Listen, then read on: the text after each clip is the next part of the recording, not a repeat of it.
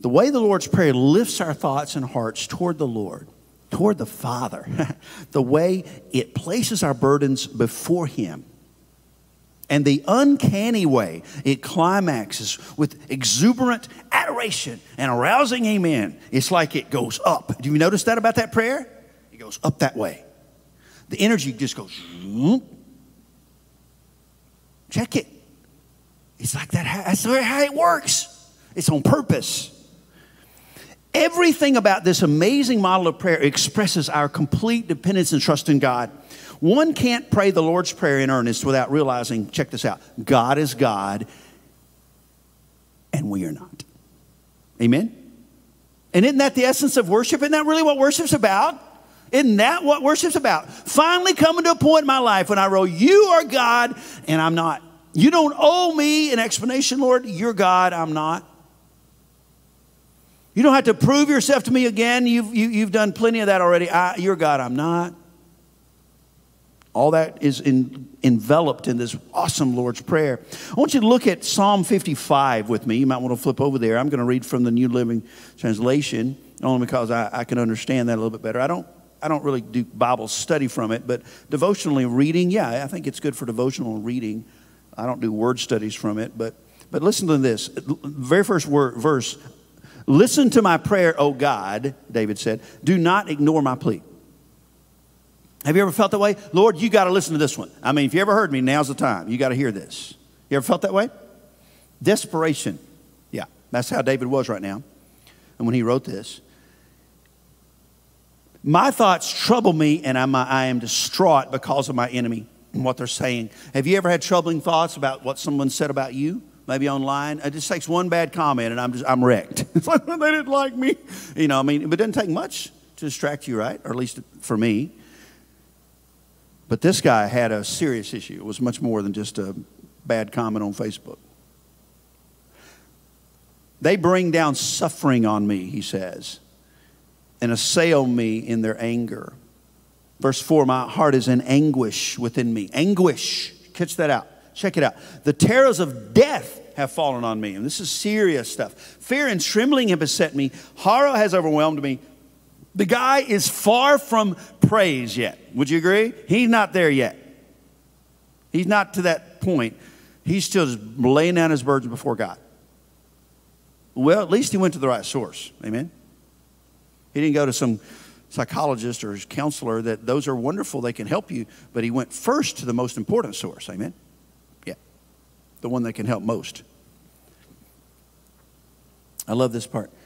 Horror has overwhelmed me. I said, oh, that I had the wings of a dove and I would just fly away and be I can just fly out of here and get out of this mess. Basically is what I think he's saying. I would flee far away and stay in the desert. I would hurry to my place of shelter far from the tempest and storm. Have you ever felt like that? Want to just get out of here? Yeah.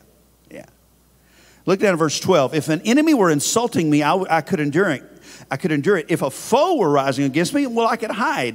But it is you, a man like me, my companion, my close friend. Ooh, it was a friend doing this to him. Wow. Talk about hurting. Well, that's hurtful when it's somebody you thought was a friend. And then look down at verse 16. As for me, okay, now, you know where he started. Lord, you got to hear my prayer. I'm desperate. I got all this bad stuff happening. But now look where he's gotten to in verse 16. As for me, I call to God, and the Lord saves me. Evening, morning, and noon, I cry out in distress, and he hears my voice. Verse 19, God, who is enthroned from of old, from as far back as anyone knows, he does not change. Aren't those statements of praise? Wasn't that just statements of praise? You are enthroned, Lord, forever and ever. That's like Psalm 90, one of my favorite passages. Wow. From everlasting to everlasting, Lord, you're God, right? So that's a statement of praise. And then he goes on to say more praise. He's not done. He's not done. You don't change. You loved me once, you still love me now.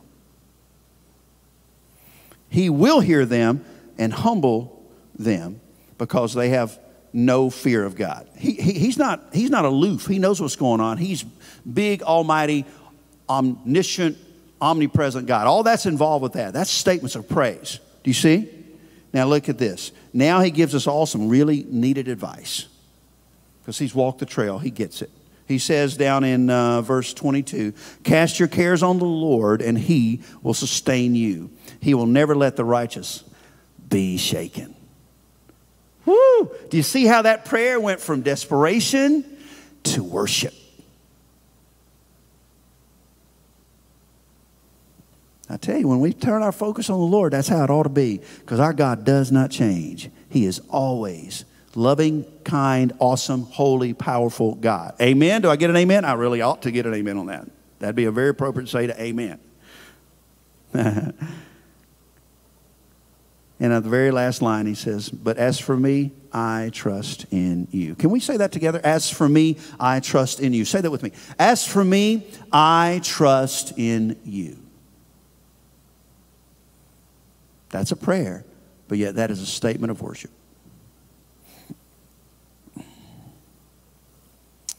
Let's talk about from the heart. The word worship comes from an old English word, worthship. It means worthship. Worship in its simplest form is giving to something, giving worth to something. We talked about that last night. Giving our allegiance to something. It's so valuable. It's worth more than anything to us. Worship in the Bible, listen to this, is both acts of obedience, acts of obedience, and an attitude of love for God and others. So it's really both. Yes, you love him, but it also affects the way you act. You understand? So worship's both. It's not just a feeling, it's an act. It works out into our lives. That's the way worship works. Now here's one that's going to be on the screen, I think. True worship must flow from our hearts that are pure before him. That's very important. That's where true worship must flow, from hearts that are pure before him. The Lord's Prayer can be an act of worship. It can be an act, something you do that comes out of you and you deliberately, intentionally do. But it's worship if it comes from a heart that means it. Do you understand the difference? That's when it is worship. It's not worship unless it comes from that heart. We talked about that last night. Paul said in 1 Corinthians 10:31, whether you eat or whether you drink, anybody else know the rest? Or whatever what you do all to the glory of God. Very good. Do it all to God's glory. Whatever you do. Some may wonder why we're really talking this much about worship and a study on the Lord's Prayer. Well, let's clear that up. Dr. John MacArthur, explains it like this. The Lord's Prayer is primarily an expression of worship. The Lord's Prayer is primarily an expression of worship. Prayer is the highest form of worship that an individual can participate in. I remember when I was still in college, or maybe I just graduated. I was about that age, my mid-20s. And I was leading it at a church part-time, and one day a deacon wanted to talk to me, wanted to have a conversation with me, and this may or may not be so good. And he was a really great guy. He was a mentor to me in many ways, but he was bothered, almost frankly upset, that I would play the piano during prayer sometimes. It really bothered him. And because I respect him so much, I tried to listen to what he was saying, and I really thought a lot about that.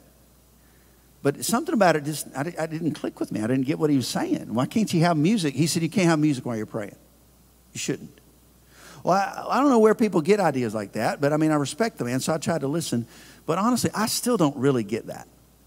Because because music's such an integral part of who I am. It's a part of who I am.